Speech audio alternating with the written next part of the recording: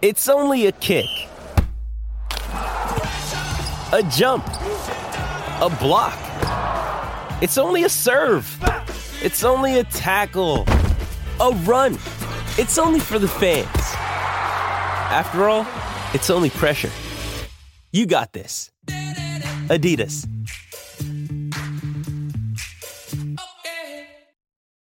When you need mealtime inspiration, it's worth shopping Kroger, where you'll find over 30,000 mouth-watering choices that excite your inner foodie. And no matter what tasty choice you make, you'll enjoy our everyday low prices, plus extra ways to save, like digital coupons worth over $600 each week. You can also save up to $1 off per gallon at the pump with fuel points. More savings and more inspiring flavors make shopping Kroger worth it every time. Kroger, fresh for everyone. Fuel restrictions apply.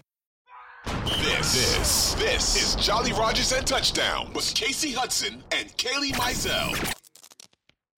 It's going to be really interesting because, like we started off this podcast saying, we've only gone through 4 weeks of the season, and we've seen both sides of the coin for both of these teams. We've seen some of the highest of highs and some of the lowest of lows. But one thing, while the Bucs did lose last week, they did put up 31 on Kansas City, and they had almost every single person from their wide receiver core back.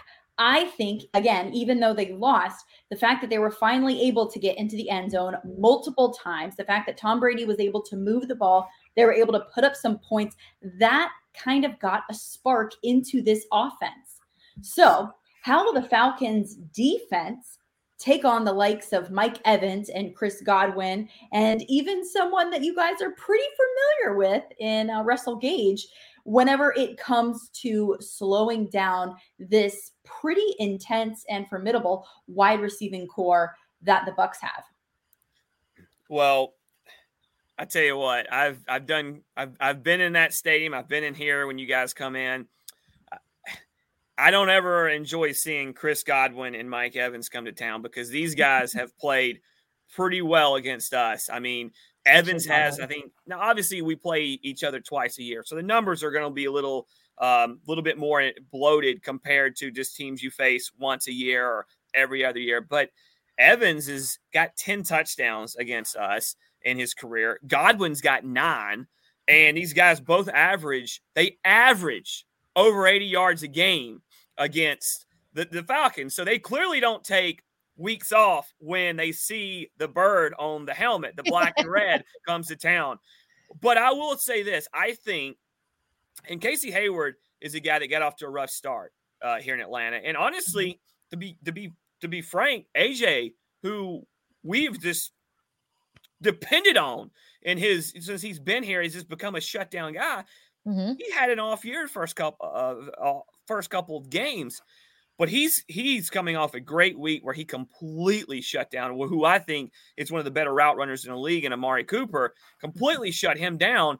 But I think this secondary is basically as well suited as ever to slow your guys down. Russell Gage is a guy who comes to mind. Isaiah Oliver, hopefully. He's been activated. Hopefully he'll be ready to play. I don't know yet. They haven't released. I know he was activated, but sometimes it takes a few weeks for these guys when they're coming back from the IR. I know the rules have all kind of changed, and we're still getting used to all that. But, with Richie Grant, who I know Central Florida area is somewhat familiar with because that's a guy that played at UCF, he is so much more comfortable in what the Falcons, what they're doing defensively with this Dean Pease defense.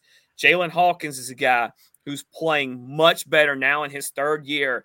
And we've got D. Alford and Mike Ford who have been occupying the nickel with Oliver out. Look, this secondary is as good as it's been probably since before the Super Bowl year. And I don't think as much as I love Desmond Trufant, I don't think he was ever as shut downish as AJ's been, especially like last year.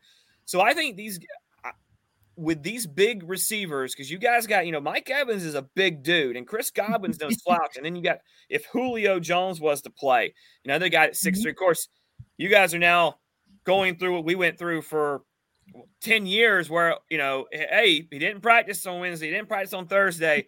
Well, Friday's that day. Is he going to practice? And I think he's not practiced and not played more than he has so far.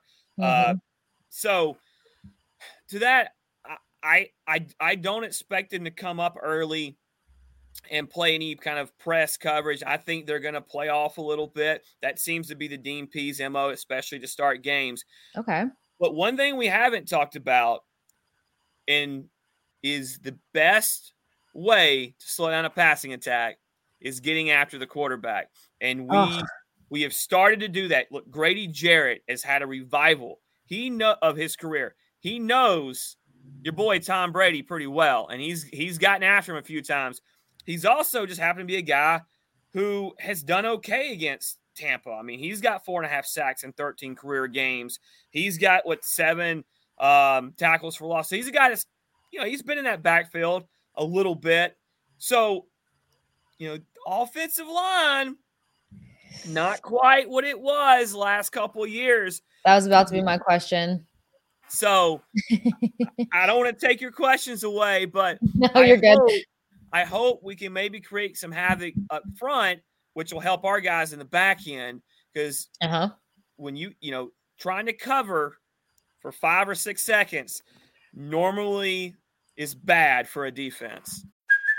Hey, it's Kaylee Cuoco for Priceline. Ready to go to your happy place for a happy price? Well, why didn't you say so? Just download the Priceline app right now and save up to 60% on hotels. So whether it's Cousin Kevin's Kazoo Concert in Kansas City, go Kevin, or Becky's Bachelorette Bash in Bermuda, you never have to miss a trip ever again. So download the Priceline app today. Your savings are waiting. Go to your happy place for a happy price. Go to your happy price, Priceline.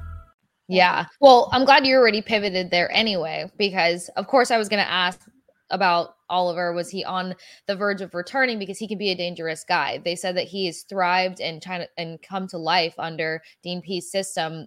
He just has a way of bringing out the best player in him. Because when he first hit the scene, he wasn't too splashy and people weren't sure how he was going to contribute.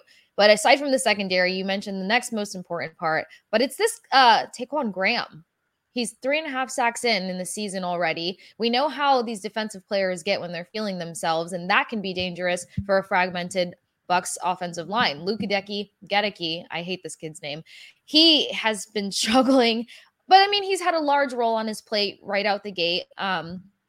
So he's starting to find his footing. I know that they had to give him a lot of slack this week in practice because he let up a lot that's going to affect Tom Brady and the rest of the offensive team. But then you have Hainsey, who stepped up a lot more. And then you've got Donovan Smith at left tackle, who's working through a really irritating injury. So if these guys come in really heavy on the line, then yeah, that can be an issue. And Tom Brady's Tom Brady. It's football. He doesn't talk about or disclose whatever injuries he may be feeling. But talk about guys. His shoulder is. Oh yeah, his shoulder's fine. It's all right. It's football. But kind of talk to us a little bit about Graham, and then you got Lorenzo Carter, who just kind of randomly decides to be this tornado, if you will. And then Rashad Evans. Yeah. So you mentioned Taquan Graham. I'm so glad you mentioned him. This is a guy that didn't do a lot early last year and started look, all these guys that came, we've talked about earlier, this is a young team. And this Dean Pease defense is really complicated apparently because Taquan Graham had a kind of a slow start. We talked about Richie Grant earlier, and some of these young guys it was a little bit tough, but Taquan Graham really good against the run. He has just completely played just so much better than a lot of us, I think, expected against the run. And Lorenzo Carter is a guy who the UGA fans in this city got super excited because, we're getting a dog, we're signing him. He was a little bit of, quite, I don't think a little bit. He was a disappointment in his time in New York. He started to turn it on late in last year, and it looked like a great signing. He's already got a sack and a half. He's shown up in some key times. And you brought up Rashaan Evans. Rashaan Evans is – I didn't feel like he had a great first week against the Saints, but he just came on of late. He had a very good game. 35 combined tackles. He's up there with Walker. Yeah. And look, hey, he played lights out in Seattle. This guy actually He pretty much cost Richie Grant an interception in Seattle because he tipped the ball, and I'm never going to tell him not to, but he also had another big tip ball that cost him a first down. So he's been a monster inside, and I think, honestly, he's been helped a little bit too with the defensive line playing a little bit better. So those are guys that have stepped up. Adi Ogundeji is a guy who, again, second-year player. He has he's really kind of came into his own. And he's played well. He's a stand-up, just like Shaq Barrett for y'all. That's kind of how Adi plays for us, just like Lorenzo plays that way in this 3-4. And our rookie of ours who he's this close, it seems like on every play, is Arnold Ebiketie. And he's a guy that came out of Penn State. They traded up for him in the second round. He's played pretty well. I've really enjoyed watching him. He's got a sack, but he's just so close to being right there for this team. And we haven't had a pass rush in so long. We got this cheap little thrill with Vic Beasley in the Super Bowl year where we thought, we finally found our guy because he has 15.5 sacks. He's going to be the guy. No, he wasn't. So here we go, reset. So I really feel good about where we're at now. Another guy, one more guy I'll mention. I don't know if he'll make a play, but Abdullah Anderson played great in the preseason. They cut him. We're all, why is this happening? They bring him back on the practice squad, and now, boom, he's playing. I think he might get a little more action this week because the team cut Anthony Rush, who was a big space eater, nose tackle. So they got Abdullah Anderson in here. Another guy, look, this guy is a Bucknell guy. Nobody even knows Abdullah Anderson. He's been around in the league, but he hasn't played a lot. So another guy up front, but he's just really hard. He eats up blocks, and he always seems like he's fighting off. So there's some excitement for this defense, and especially those guys in that first and second level that we haven't had in a long time. Absolutely.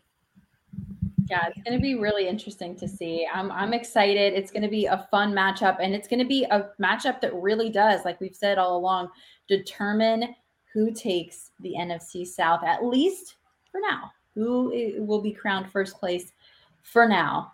And it will be, again, really interesting to see because each team has had great moments and not so great moments. And so really kind of painting a picture what each team can do and how they can overcome some of their frustrations. But I mean, look, the Bucs are looking for their first home win. I mean, the personality